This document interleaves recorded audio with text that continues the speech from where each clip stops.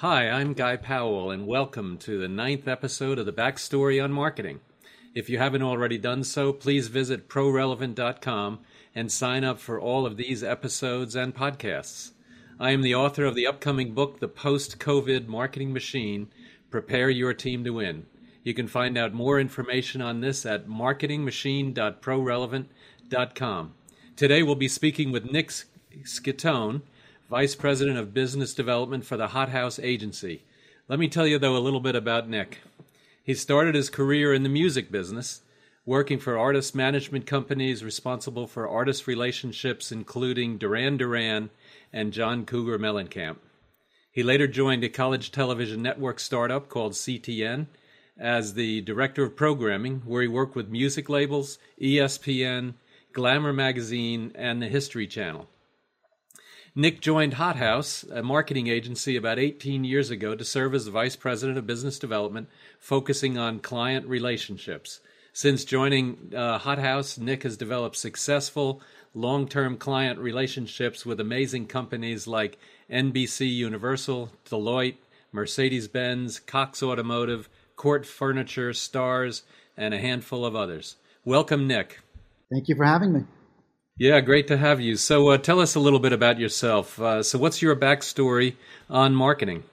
Yeah, I mean, the way you read my bio, right, I started in the music business, and the way that I started there was pretty funny because I was in high school, I was in a rock band, graduated high school thinking to myself, you know what, I'm going to be a famous rock band guy, and started sending my demos out to management companies, and one of them called me saying, yeah, let's talk.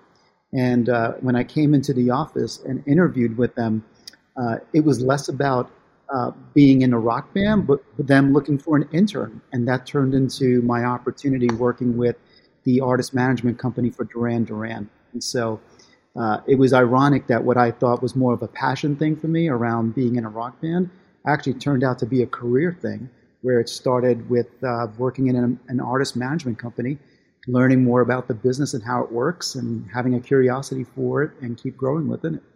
Yeah, fantastic. And so now you're at Hot House. Tell us a little bit about what's going on there.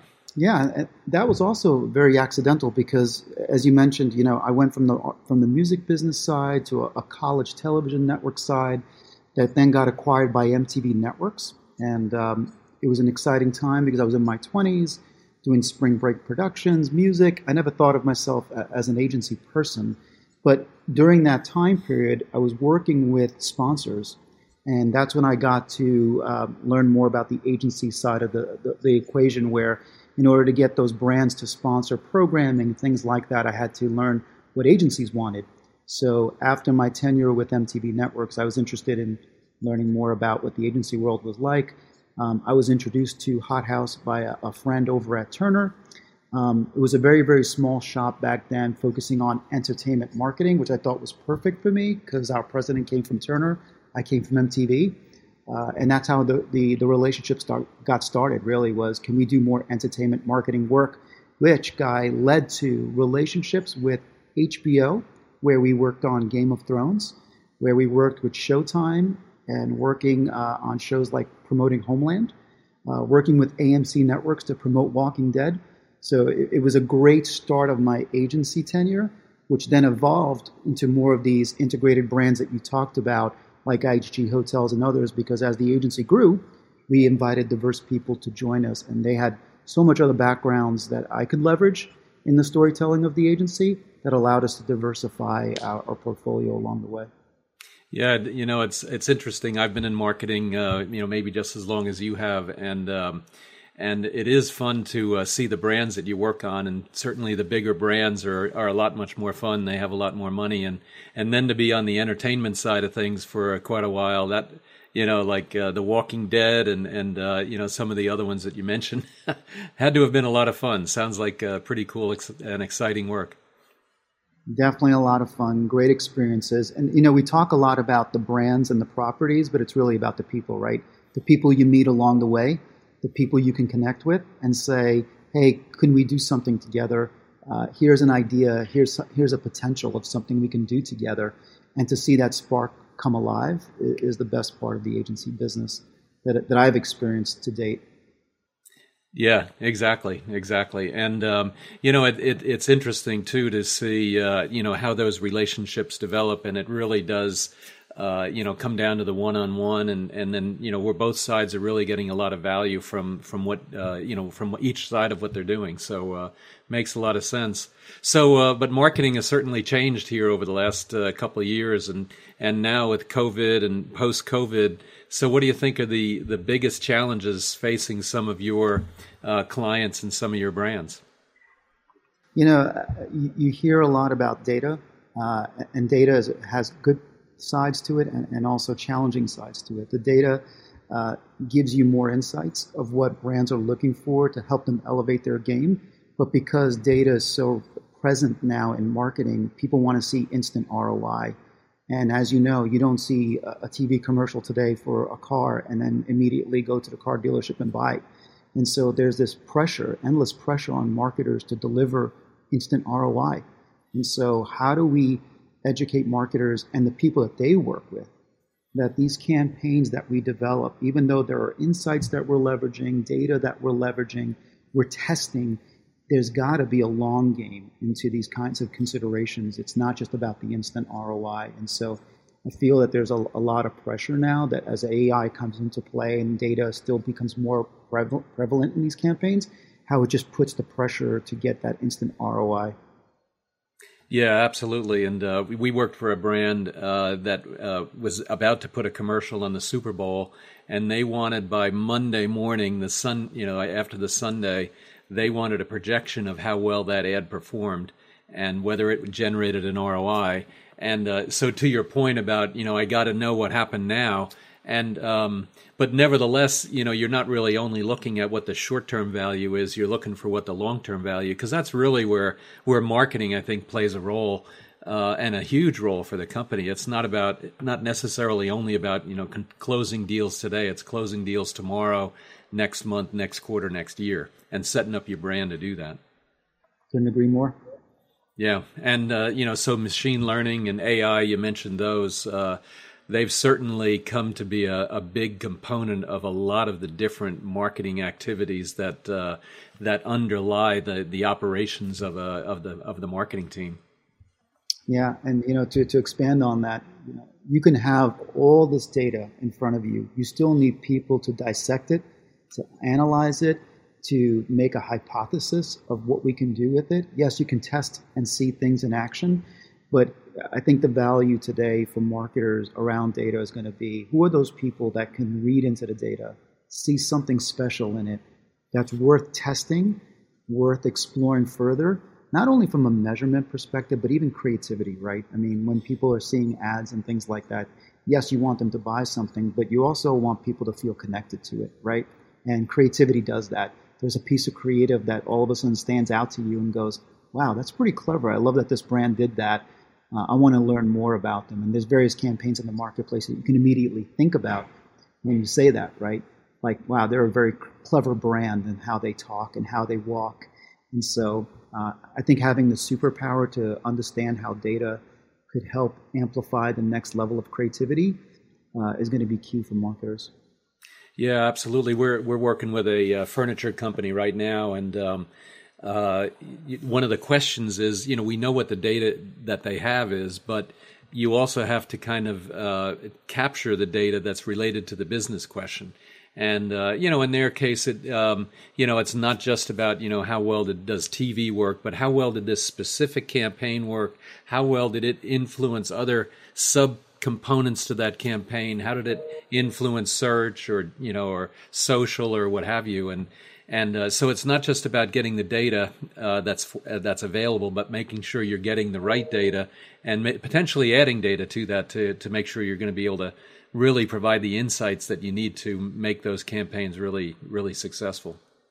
Yeah, it sounds like what you're saying, Guy, is how you're building on things as you go, right?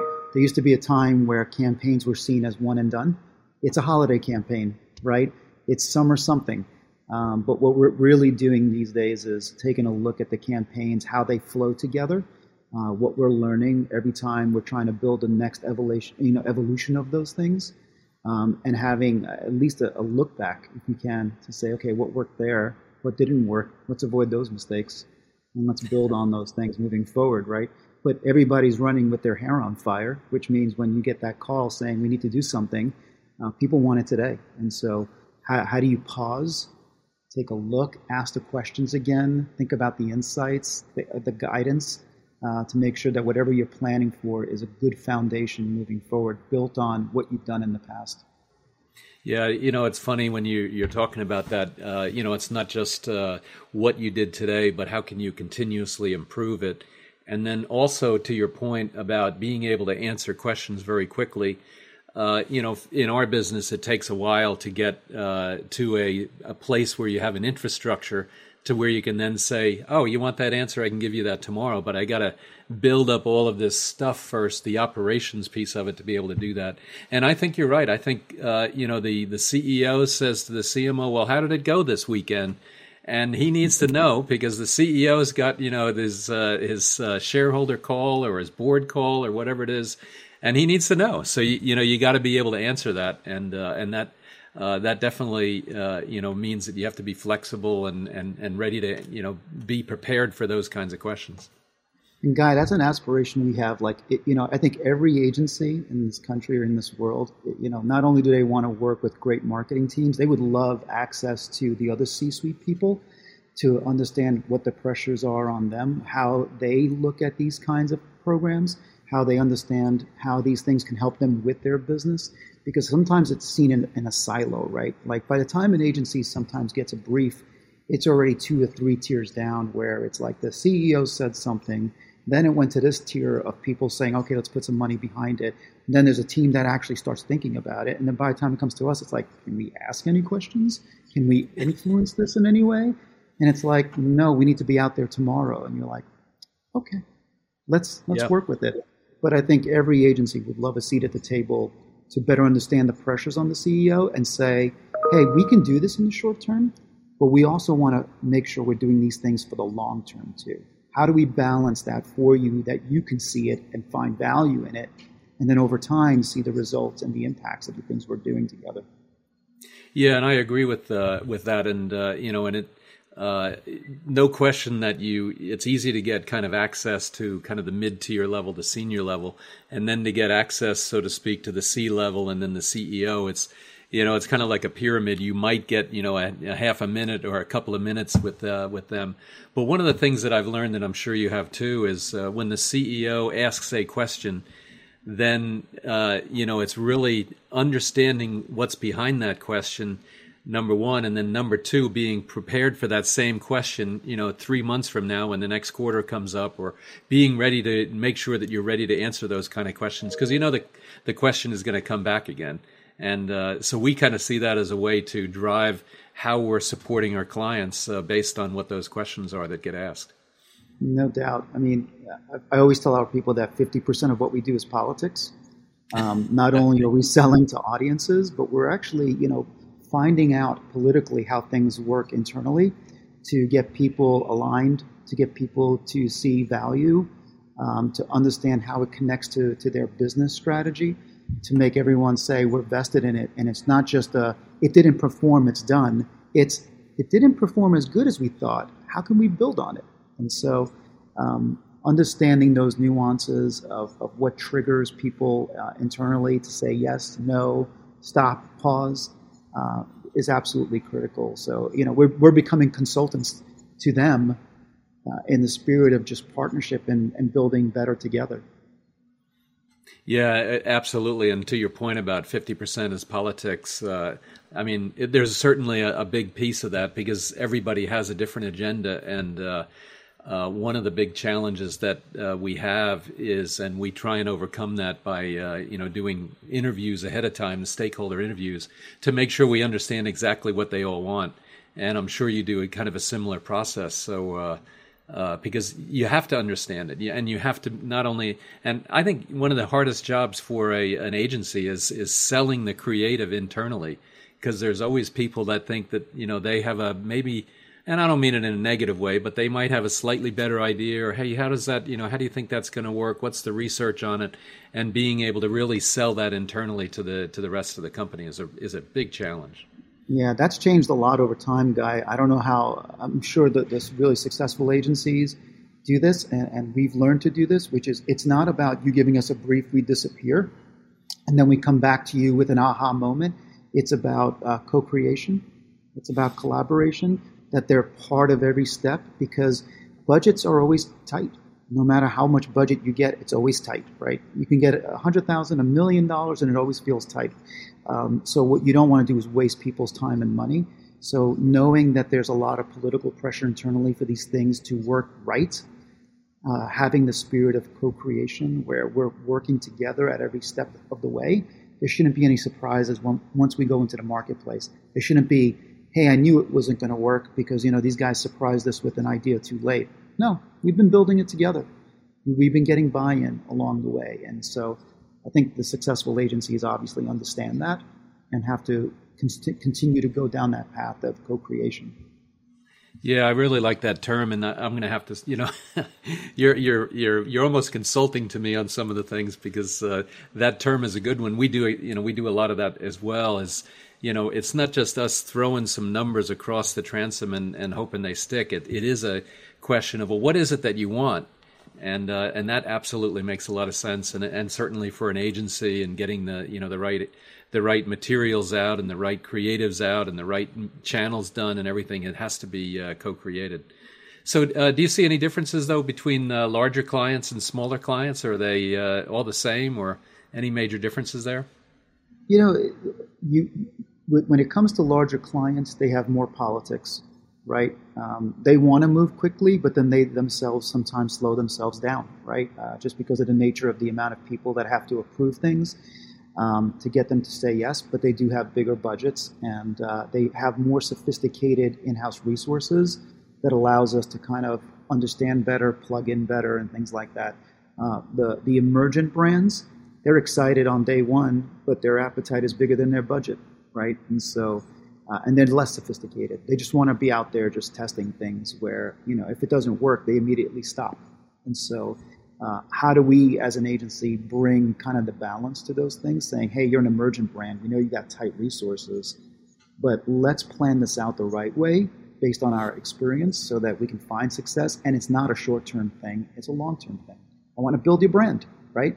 Everybody wants to build a brand. And so I think the biggest difference is, the bigger companies moving slower, but more sophisticated, smaller brands wanting to move quicker, but having less resources and other ways of measuring and thinking about things that kind of make it a little bit more challenging, but that's our job.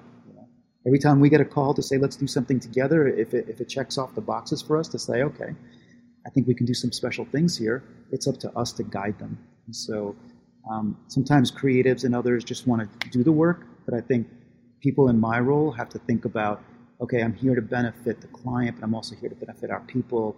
How do I set the stage that everyone can play well together, manage expectations, get alignment, and think about the long game? Yeah, absolutely. And, I think, too, to your point about the larger companies, they just have momentum. And that momentum is everywhere. It's in selling, it's in being in distribution, it's being in marketing, and so they're ready to take the longer leap, so to speak, because they have the infrastructure to really make sure that things are working, and then to continuously improve and work against that. I think you're right. The smaller companies, they're depending on how small or how emergent they are, if it doesn't work that first time, they could be really screwed for the future. So you have to take the time even for them to get it right, but you also have to be able to change very quickly when something isn't working. So it makes a lot of sense. We're about to get into the creative phase for an emergent brand that we're excited about working with, where they hired us because we have that big brand expertise. They are listening. We are co-creating. We are talking about expectations. They're on board. We're on board. The team is excited. And so I'm hoping that when it gets out into the marketplace, the reactions aren't going to be immediate. It's going to be, how is it performing? What can we do to make it better? And so the test is on, and we'll see where it goes next. But we want to preserve that spirit because we want to nurture those things as they progress. Yeah. And you want to keep them for a long-term client, so you have to continue to build on and be successful with them. And success is not an easy thing. I mean, yeah, you can roll the dice and you might get lucky, but unless you really put in that prep like you're talking about, rolling the dice or the probability of winning is a lot higher. And all that prep work is critical, no question about it. Yeah. And if you think about it, Guy, like every agency struggles with, who do we work with? Sometimes, you want to work with the giant brands because you think that's going to give you fortune and fame, and they prove to be really difficult. And then you work with some mid-market clients that you're like, oh, pleasantly surprised that we can do bigger things with them. Then some of these emergent brands, some of them do turn out to be a winner for you because, you're happy with the relationship, with the outcomes. But, making decisions on who to bet on is, and it's not just a brand thing. It's an agency thing too. Like we look at the stuff that comes our way and goes, okay, is this right for us? Do we want to invest in this? Do we see upside? Are they listening to us? Can we influence them? Are they going to value us? Like there's a whole host of questions we ask ourselves. And if it checks enough boxes, we're like, okay, we hope they're in it with us. But you only find out once you're in it to see, what succeeds and what doesn't, and what are the learning lessons, regardless. Because even when things go well, you want to learn from those things and say, okay, how do we apply those principles to this? And then when it's not working, how do we avoid? Yep. Yeah, absolutely. And to your point as well, I mean, luckily I've never had to fire a client. All our clients have been really good and, ready for the kind of environment that we have. But you're right. If you run into a client and you think, they're going to be able to work with them and be able to help them and guide them along to really have success on both sides. And then sometimes, you hear stories where the politics or the internal whatever is going on, and you just kind of can see that you just can't be successful there. Yeah, it's just organic. All of a sudden, it just stops because it proves to be too difficult to nurture and maintain. That sometimes it's not even about firing. It's like we both see it that it's just, hey, it's not what we thought it would be. You're a giant company. We'd love to do that kind of work with you. But for some reason, there's so many stops and so many twists and turns that it's turning our stomachs to. And we'd love to do this with you, but all of a sudden the conversations just end, and it's okay. Yeah. Yeah. Well, let's get on to some positive stuff. Yeah. So what do you see as the big trends coming up in marketing? What's really hot now, and where do you think there's some new opportunities for brands to maybe get some short-term or even some long-term wins? Yeah, I think, the world of creativity is always exciting if you can embrace the next generation of creativity, right? You're hearing about the metaverse, and obviously agencies like ours are like, what is this world about? What are brands doing? What does it mean from a creativity perspective, development? We talked about data on all things. At first it scared us because we were like, oh my God, the machines are taking over the world. But then you're like, you know what? Those data points need to be powered by creativity. Again, who are those people that can help unpack the data to help us build better creative? And so I think marketers are now starting to find this balance that it's not just all about data. Can we bring the balance back between data and creative? So I think that allows people to be creative again, that you're leading with creative strategy. You're testing a little bit more. You're thinking about creative segmentation, that whatever I do on TV is not what I'm going to be doing on TikTok. And so, who are the players in the marketing side, on the brand side, as well as on the agency side? Who are the specialists that can inform something new and different? And so it's about curiosity. If you have the appetite for it, testing, determining what's working on different platforms. So I think the bevy of opportunities within the creative space is endless. It's just a matter of what's right for the brand, what's right for the budget at hand, and the players that are involved, that we can co-create together and see how we can elevate the messaging and the creativity in such a way that really connects with people. Because at the end of the day, I think the reason why you join the agency business is because you want to connect with people, whether it's on the brand side or on the end user, the consumer side.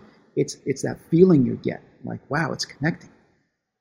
This what if, this conceptual idea is resonating, and I'm a part of it.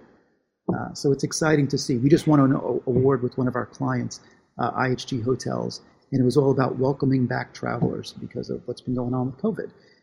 And the spirit of the spot is positive. We went with like happy music. The world's opening up again. Go connect with people. It resonated. It achieved all the things. But creatively, it made us all smile. Like this, it put a smile on my face. And when I posted it, even on LinkedIn, even the business community smiled and said, "This is great." And so I think that's why we do what we do, right? Because it connects with people and it puts a smile on your face. Yeah, and I think you're right. I think there was kind of a tendency to do a lot of data, and we're the data guys, and we love good data. But on the other hand, we know that the reason why the creative guys get the big bucks is because it is hard to come up with really good creative, and that really just resonates, kind of like what you were saying with IHG. That creative that resonates, that's just an immediate success. And there's a handful of good examples that where one little creative put the company on the map.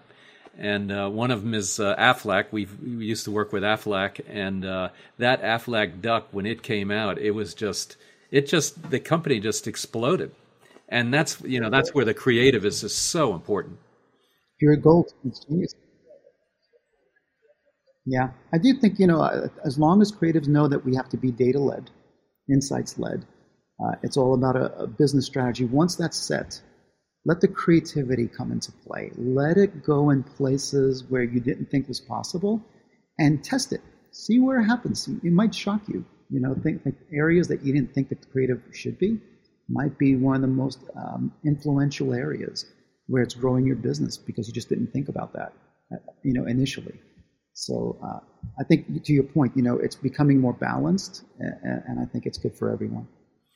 Yeah, absolutely. And I think you're right. The balance between too much data, too little creative, or whatever.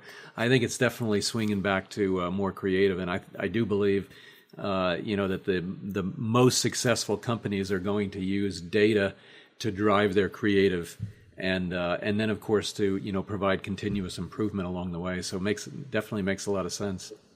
So looking into the future, then where do you see growth coming from for now? Given that maybe there's a market slowdown or whatever, where do you see growth coming from? Yeah, in terms of where growth comes from, I think it starts with keeping an open mind, having a curiosity for new things. As you know, Guy, I'm a part of AMA Atlanta, which is part of the National American Marketing Association, putting on events where we're talking about what's next, right? So having a curiosity for new ground, if you are receptive to it, understand it, and can package those opportunities up to clients and prospects and say, yeah, I think we understand this enough to be dangerous. Would you, could you, what if, explore together, I think that can unlock new growth. And not only for our agency, it's not a selfish thing. It's more about, could you imagine if we tested something, how this could help your business too?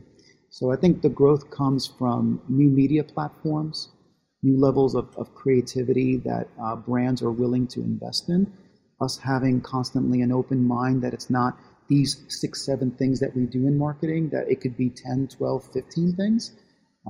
It allows us to even be more conceptual, test in more areas, and really push the boundaries on what marketing really is, right? It used to be considered just an advertising campaign. There are brands that are probably doing things that aren't advertising, that are really working well, and it's helping the business to grow. And so what are those channels like? And understanding it better, whether it's B2B, whether it's trade show, whether it's consumer, it's having that open mindset that everything can be in play, and that allows us to grow in the marketplace. Yeah, absolutely. And I think there's also, to your point about taking on potentially trying or testing new media channels. And, I think, going back 15 or 20 years when the internet first came out, I think there was, big winners of brands that just jumped on and moved very quickly. And then you have, all of the improvements that have taken place since then, and those early brands that jumped on that. And you mentioned the AMA, and we have an event coming up on NFTs. Maybe talk about NFTs. What do you see going on there? Yeah, like I mentioned to you, it's a new world. We don't fully understand it, and so we asked some experts to join us. So we got the global director of Meta.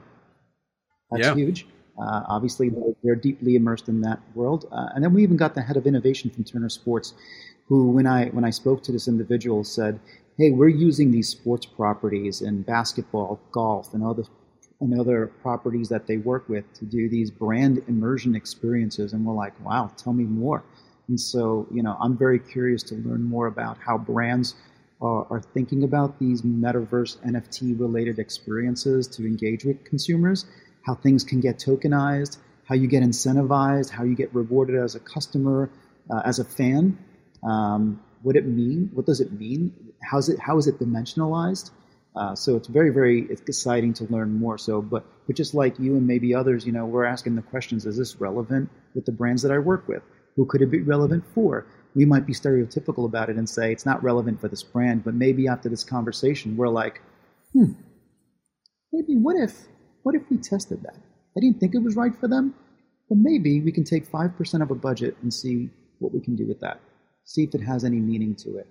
So I'm excited to learn more from these individuals about what's possible and what the future is going to look like, because they're building the platforms for the future for other entities to come in and play. It's a sandbox, right?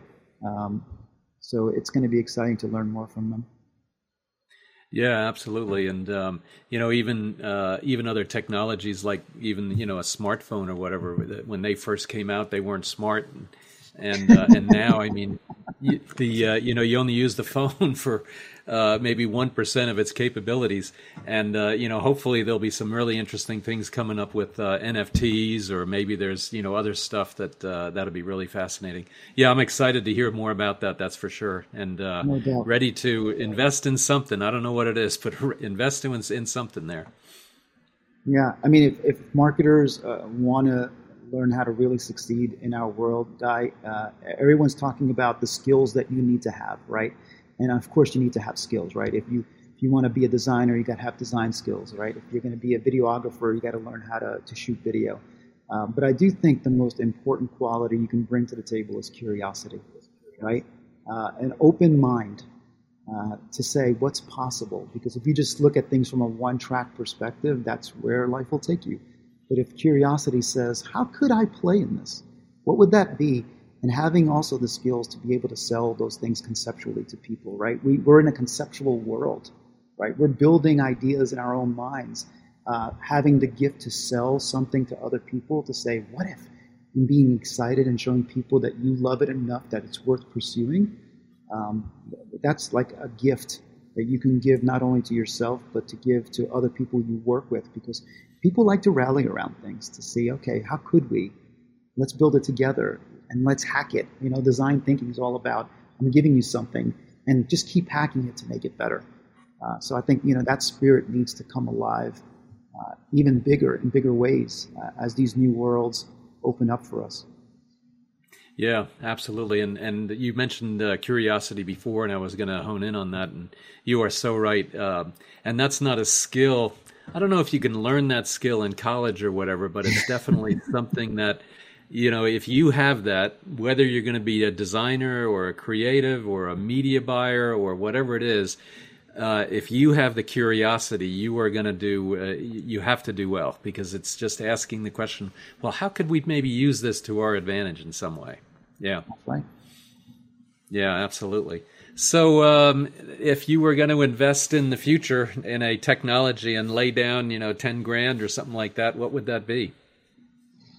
Again, I think like the metaverse, given that it's a new ground territories, I see the younger generation not consuming the media that maybe perhaps you, and I don't want to stereotype you, Guy, because you're probably much younger than me. But I see the way they're consuming media. It's much differently than the way I grew up, right? Newspapers are not a thing anymore. Neither are magazines. TV, while people are watching it, it's more on demand, and that means you're bypassing the ads. So these new worlds that are opening up on social, some of them are going to take off in big ways. And so, could you buy a piece of real estate within it and have that kind of ability to create something in it, to test, to invite brands to even be a part of it? I think that's where I would put some money for sure. Yeah. I was thinking about that. Could you buy a property on Times Square, or could you buy a property in Central Park or something like that, and whatever it is in the metaverse, and then hold on to it for a handful of years and make some money at it.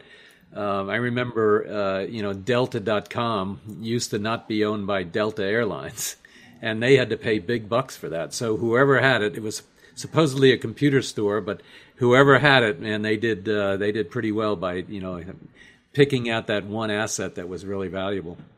Yeah. So anyway, so what's one of the most important thing you'd like to get across today before we close? I think that curiosity factor that I was leaning into. I'm not a traditional marketer. I came from the music side of things, the television side of things. I found the business of the agency world curious enough to learn more about it, and then stumble my way into it. Even when I meet with people, it's not necessarily I'm going in there with a hard business proposition. It's really about listening, learning, asking a million questions, seeing what's on the minds of people. So I think that if you have a spirit of curiosity, I think it can take you to lots of different places, lots of fun places that you didn't even think were possible, just simply because you asked and you were curious enough to ask. Yeah, it's funny how that question, the what if question, is so important, and then that innate, you either have it or you don't, or you have it really strong or maybe not so strong, but being able to really be curious about how this works or how this could work, and I think that's a really good point. So anyway, Nick, thank you so much. Really appreciate it, and actually. I need to get some consulting from you. There were a couple of things that you mentioned that I could definitely use in how I pitch my business and stuff like that. So really appreciate it. And otherwise, please stay tuned for other videos in this series of the Backstory on Marketing. And please visit marketingmachine.prorelevant.com to download the first chapter of my book and other valuable excerpts. Nick, thank you so much. Appreciate it. Thank you so much, Guy. Thank you. Bye-bye.